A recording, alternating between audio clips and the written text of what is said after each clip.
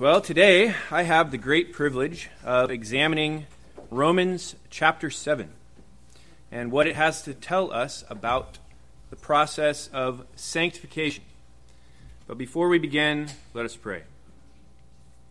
Heavenly Father, we come into your presence this day only by the authority of your Son. We ask that you would give us wisdom so that we may grow as faithful and loving Christians who bear your name well. Guide us and teach us through your word, and empower us by your Holy Spirit to render praise and worship that is pleasing and glorifying to your name. Amen. Romans chapter 7. If you'd like to follow along with me, you can turn there if you have your Bible or your phone. This chapter, Romans 7, has been regarded by many commentators as one of, if not the key passage regarding the process of sanctification in the life of a Christian. From as early as St. Augustine on through to Calvin and Luther and the Reformers, and indeed to this very day, Christians throughout history have read this chapter and recognized a keen similarity between Paul's words and their own experience as followers of Christ, who are struggling against sin and at the same time desiring to be set free from the act of sinning. Now, as a qualifier, I have chosen the entire chapter for my text, which is certainly biting off more than I can chew. So rather than going verse by verse, which is your sort of classic expository way of preaching, I'm forced to go paragraph by paragraph or section by section. But nevertheless, I do believe that it's beneficial for us to look at the whole chapter in order to see its many elements and exactly how Paul is fitting those elements together. So as I've mentioned, this chapter is, of course, about sanctification. But what does that word mean? Or rather, more importantly, what does Paul mean when he uses that term, sanctification? Now, the Greek word he uses is hagiosmos, which is the word for holiness. But more specifically, it's the type of holiness of personal dedication to the Lord or being set apart for God. So in this way, we can say things like, we are made holy as Christ is holy, and we grow in that holiness. When we grow in that holiness, we experience victory and deliverance from continual sin, from sinning. So to put it simply, sanctification is the process through which we are made into the image of Christ. The process of sanctification is also progressive. It's ongoing. And as we will see, for those who remain faithful to Christ, it is a lifelong journey. We as Christians must always be ready and alert to fight against our sinful habits and our sinful desires. Now, one very common criticism to this view of sanctification is to say, now, wait a minute. I thought Christ has defeated sin and death. And haven't we been filled with the Holy Spirit and been made a new creation? Yes. Amen. Indeed, the old is gone and the new has come. So then how can we say that we will continue to fight against sin? Well, to answer those very good questions, we must make a distinction between two terms. That is sanctification and justification. Now, we've already begun to define sanctification as being conformed to the image of Christ, but how is that distinct and different from justification? The act of justification is our acquittal from the guilt and penalty of sin. Justification is our acquittal from the guilt and penalty of sin. We are justified before God the Father through the work of Christ. When Christ applies his atonement to our souls and brings us back into unity and covenant with the Father and the Spirit, we call that being justified. Therefore, the second death, or separation from God, which is the penalty of sin, no longer has hold over us. For the Lord's victory over sin and death, therefore, becomes our victory as well. So justification is our acquittal from the penalty of sin, whereas sanctification is our ongoing deliverance from sinning. Let me say that again. Justification is our acquittal from the penalty of sin, and sanctification is the ongoing deliverance from the act of sinning. At this point, it may seem a little strange or even perhaps contradictory to say that we have been completely freed from the penalty of sin, yet we are somehow not completely free from the act of sinning. But we must remember a very important fact about our condition, and that is we are first sons of Adam. For we were and still are sons of the first Adam. We live in a world that is still under the curse of the fall. And even though we are in Christ, who is the second Adam, who is the new Adam, our flesh, our natural heritage, is from that of fallen man. So we suffer under the curse of the fall. We toil and labor by the sweat of our brows. Mothers experience severe pain and difficulty to deliver their children. And we experience the decay of our health and the decay of our bodies on a daily basis. We are keenly aware that our flesh, our physical bodies, are under the curse. And indeed, Scripture says that all creation groans under the curse. The point is that we are all very willing to accept that our physical bodies are still in Adam, and that this is what causes them to decay and die. We understand that though we are a new creation in Christ, having the indwelling of the Holy Spirit, we still suffer against the struggles of our flesh. Our reading this morning was from 1 Corinthians 15, and there Paul explains this exact relationship we have, the tension between Adam and Christ, the first Adam and the second Adam, and what our unity with Christ ultimately means for our flesh, for our physical bodies. So let me read again verses 20 through 22 and then 42 through 49. But in fact, Christ has been raised from the dead, the firstfruits of those who have fallen asleep. For as by a man came death, by a man has come also the resurrection of the dead. For as in Adam all die, so also in Christ shall all be made alive. Then further down, so it is with the resurrection of the dead. What is sown is perishable, what is raised is imperishable. It is sown in dishonor, it is raised in glory. It is sown in weakness, it is raised in power. It is sown a natural body, it is raised a spiritual body. If there is a spiritual body, if there is a natural body, there is also a spiritual body. Thus it is written, the first man, Adam, became a living being. The last Adam became a life-giving spirit. But it is not the spiritual that is first, but the natural, then the spiritual. The first man was from earth, a man of dust. The second man is from heaven. As was the man of dust, so also are those who are of the dust. And as is the man of heaven, so also are those who are of heaven. Just as we have borne the image of the man of dust, we shall also bear the image of the man of heaven. So here, Paul is explaining that our flesh will not remain. But at the resurrection of the dead, we will put off our old bodies and be raised in our new resurrected bodies, just as Christ was. Now, I'm not going to speculate on the potential metaphysical makeup or constitution of those spiritual bodies, the spiritual bodies that we will receive. To that, I will happily defer to the imagination of C.S. Lewis and his book, The Great Divorce. But we can know for certain that our physical bodies will match the state of our souls in Christ. We have been made new creations in our spirits first, through Christ, the second Adam, and we will receive our new flesh at the resurrection, when we will finally, as I said, put off the remnants of our heritage under the first Adam. So with this in mind, we can begin in Romans 7. Paul begins the first verse by giving an analogy as to how the Jew, and actually the Gentile, were under the Mosaic law before Christ.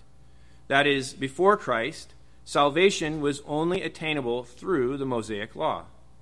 He illustrates the process of conversion, or the movement from the old covenant to the new covenant in Christ through the imagery of marriage. So beginning at verse 1 down to verse 3, he says, "Or do you not know, brothers, for I am speaking to those who know the law, that the law is binding on a person only as long as he lives?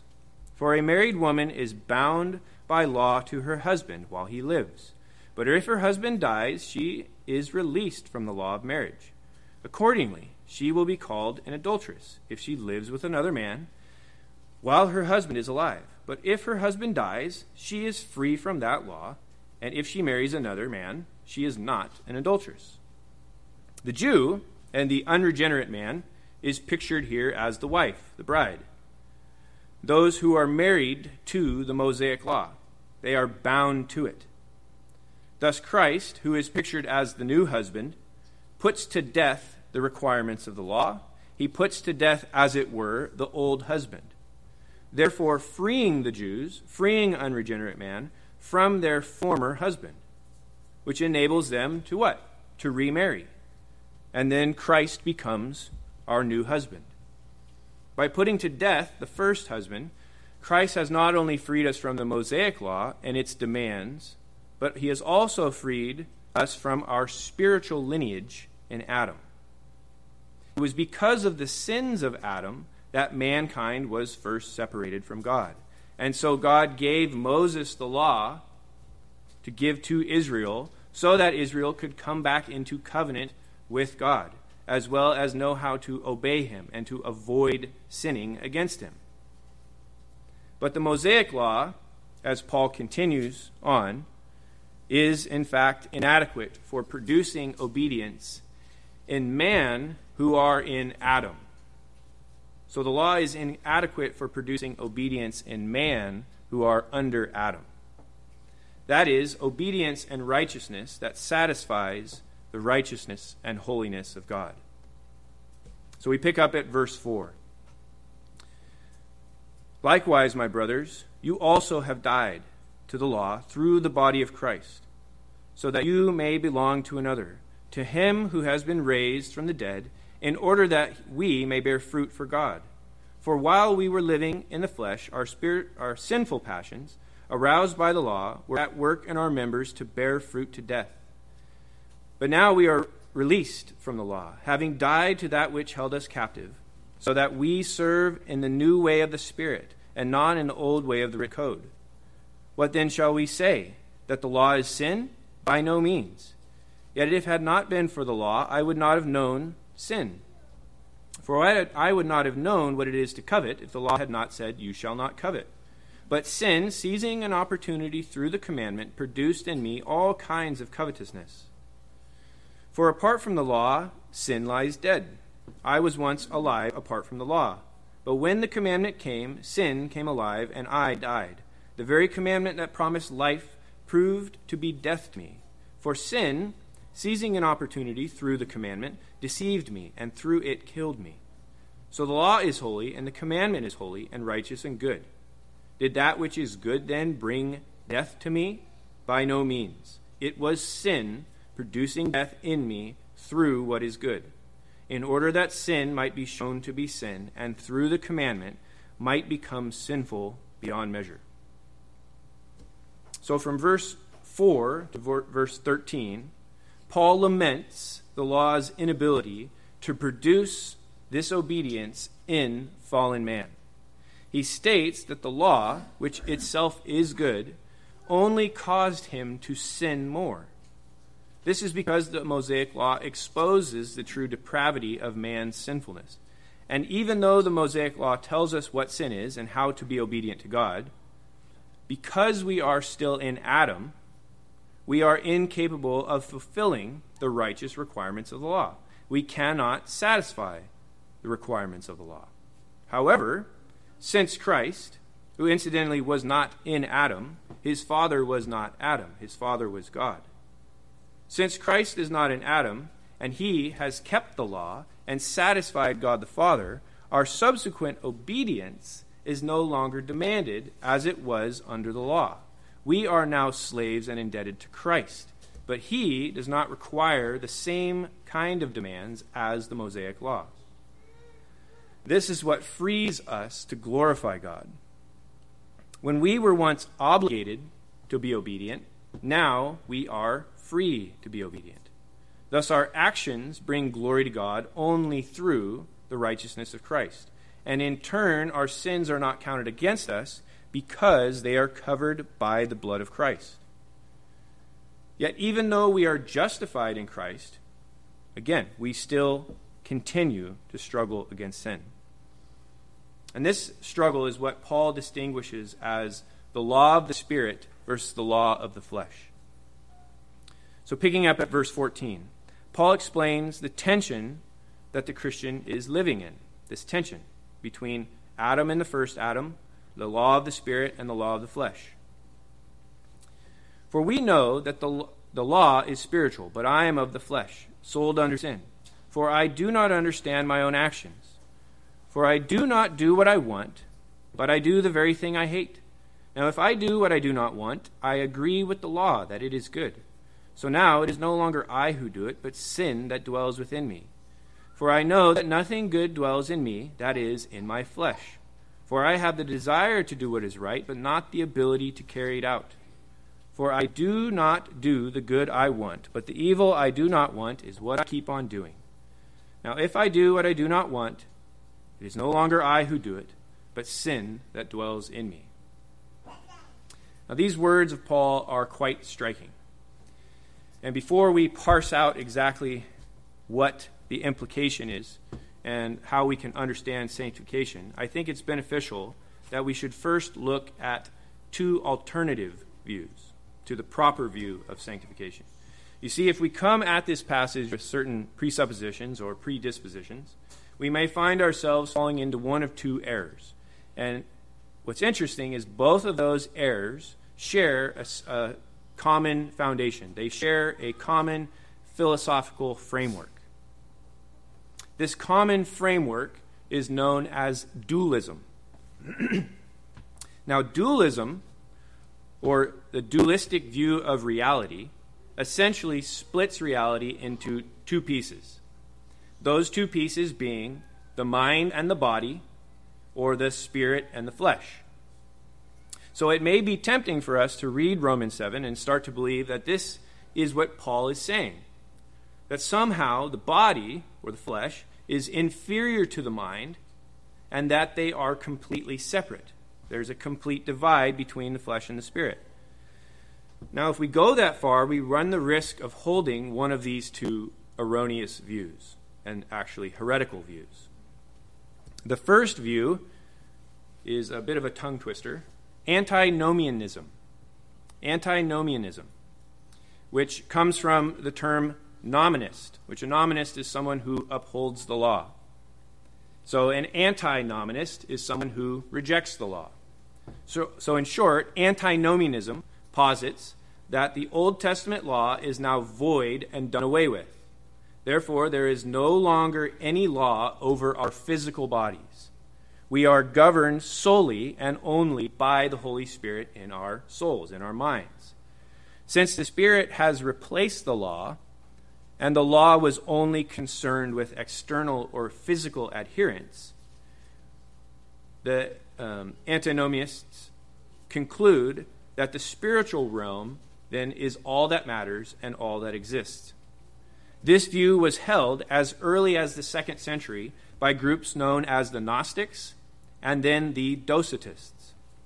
They held quite strictly that matter was evil and the spirit was good. And they claimed that salvation was attained only through esoteric knowledge, or what they called gnosis, head knowledge. Because of this dualistic view and the degradation of the physical, many of them ended up rejecting the incarnation of Christ. Christ, if he was indeed God, would have nothing to do with the utterly corrupt and degraded physical matter. Some of them even believed that the God of the Old Testament was not in fact God the Father, but must have been some lesser God, because God the Father, the one true God, would never demean himself by creating physical matter. Well, you can see that these are pretty radical views.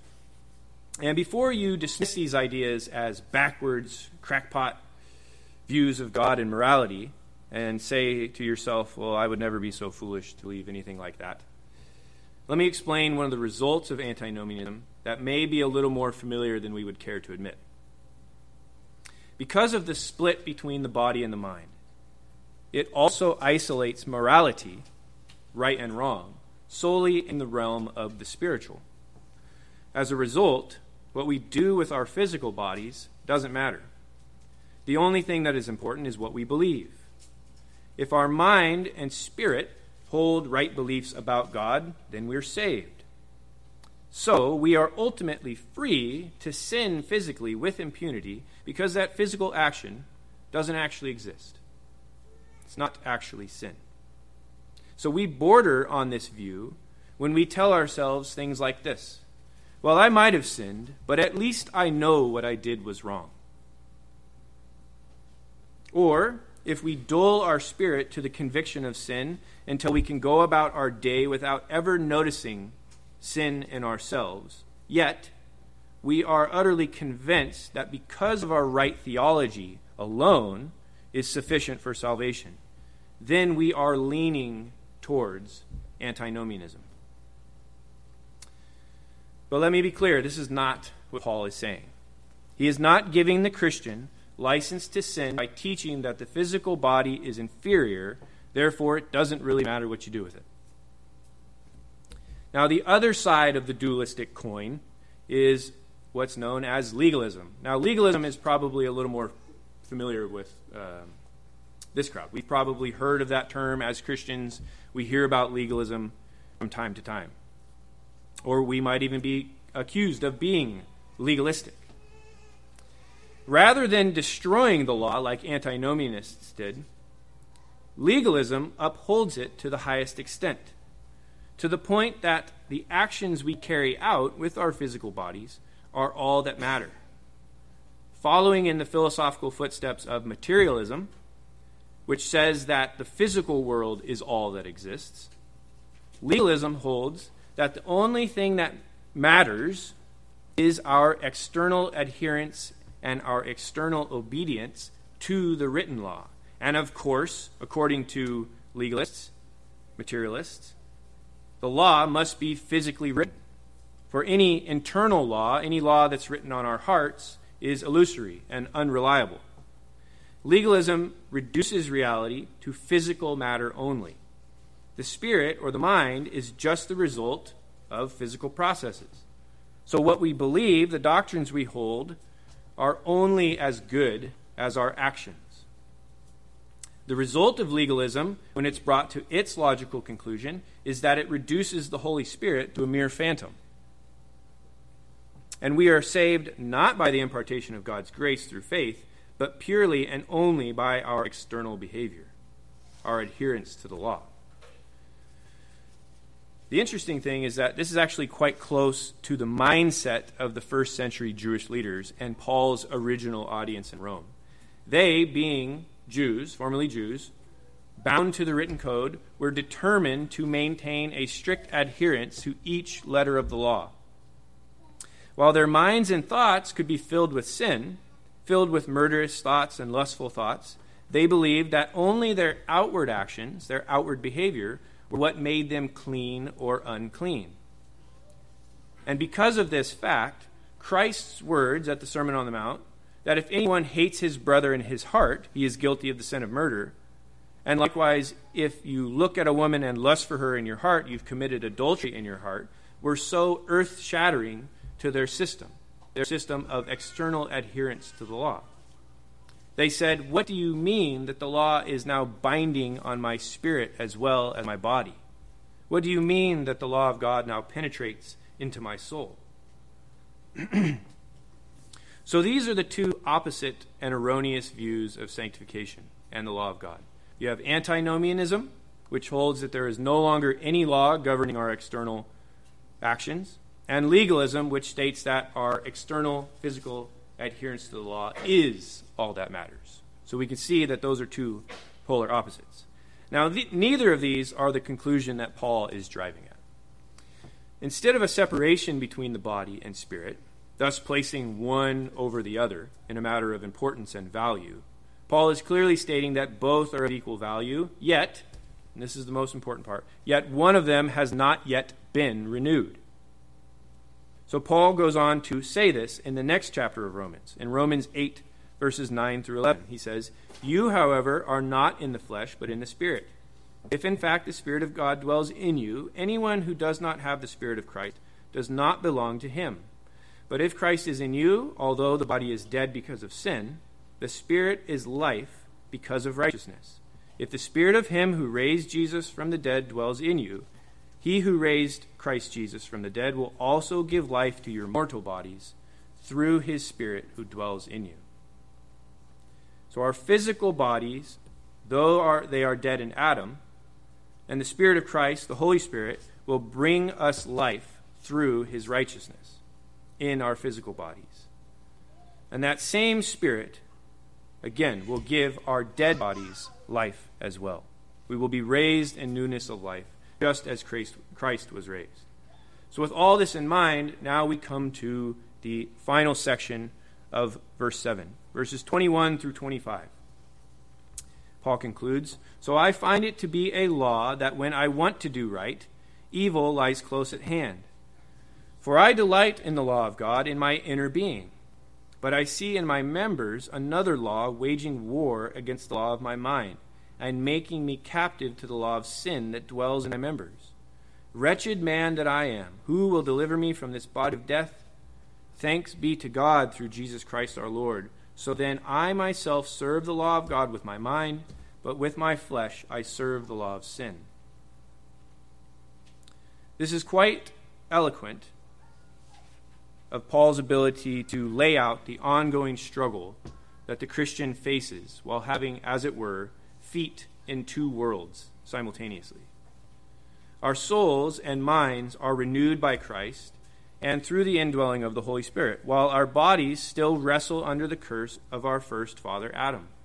This tension is evident throughout the New Testament, and it's one that we can surely testify to with our own experience. Now, if you know me, I'm not one to promote the idea of using your own personal experiences as a proof for what Scripture means. That's certainly a dangerous method to use. But in this case, we are in good company. As I said before, from the 2nd century, from the early Christian fathers, Christians have read this chapter and immediately felt a sharp similarity between their own experience with the struggle of sin and what Paul is saying here. To add another important note regarding this process of sanctification, the presence of this tension that we feel is the only way in which we can be told to mortify our flesh. Because if there is no fight, if there's nothing to overcome or yet to be renewed, if the work is in fact completely done and our bodies are no longer in the first Adam, then why and how would we be commanded to beat our bodies into submission to the law of Christ? How and why would we be told to mortify the desires of the flesh? These statements in Scripture assume that there is a conflict that is ongoing. So in this way, we can consider sanctification as a progressive endeavor. We as Christians should be able to look back at our lives and see the growth in our minds and in our bodies. We should be able to look back and see the fruit of the Spirit in our lives and therefore see the sanctifying work of Christ in our bodies. That's the goal. That's what we should be able to see. Sanctification, therefore, is the image of Christ in us being worked out from the center outwards. It begins in our souls and it spreads out to our fingertips, so that our actions, our behavior, our flesh begins to mirror the state of our souls. Our actions begin to match what we know and desire to do. The great reformer Martin Luther, in his commentary on Romans chapter 7, had this to say regarding verse 25. And he says, quote, in chapter 7, verse 25, the apostle writes, "With my mind I serve the law of God, but with my flesh the law of sin." This is the clearest passage of all, and from it we learn that one and same believing person serves at the same time the law of God and the law of sin. He is at the same time justified and yet a sinner. That is, the whole man, one and the same person, is in this twofold servitude. For this reason, he thanks God that he serves the law of God, and he pleads for mercy for serving the law of sin. So according to Luther, justification before God does not then remove the Christian from the presence and influence of sinning any more than our justification frees us from the effects of the curse of Adam on our physical bodies. Compared to those alternative views of sanctification that I talked about, Paul is in fact giving us a unique and distinct understanding of our condition as Christians. This position, rather than antinomianism or legalism, has been informally called the liberty of sanctification, or just Christian liberty. And that is the proper understanding of sanctification. That is, we have been set free or set at liberty in Christ to do good works. Now, there's an interesting feature about liberty or freedom, in that it implies victory. It implies victory.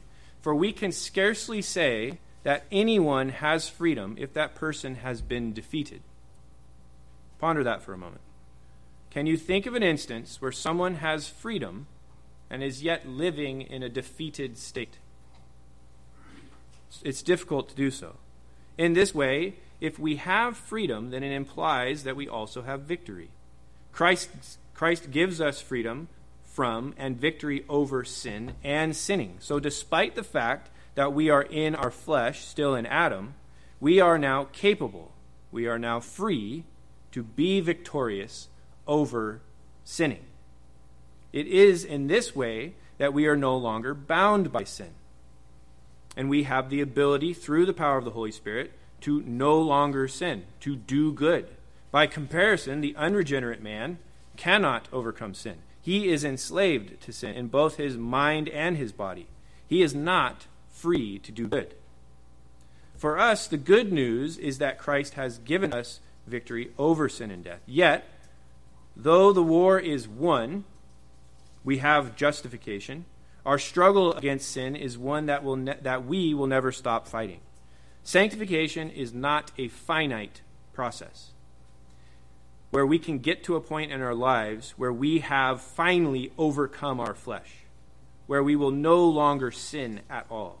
Scripture is quite clear that while we live on this side of the resurrection, we will continue to struggle with sin. But the important fact is that we are free to fight that fight. A slave who's in chains and locked up in his sin is incapable of fighting against his captor. We have been freed from sin and death, so we are now able and free to engage in this holy warfare.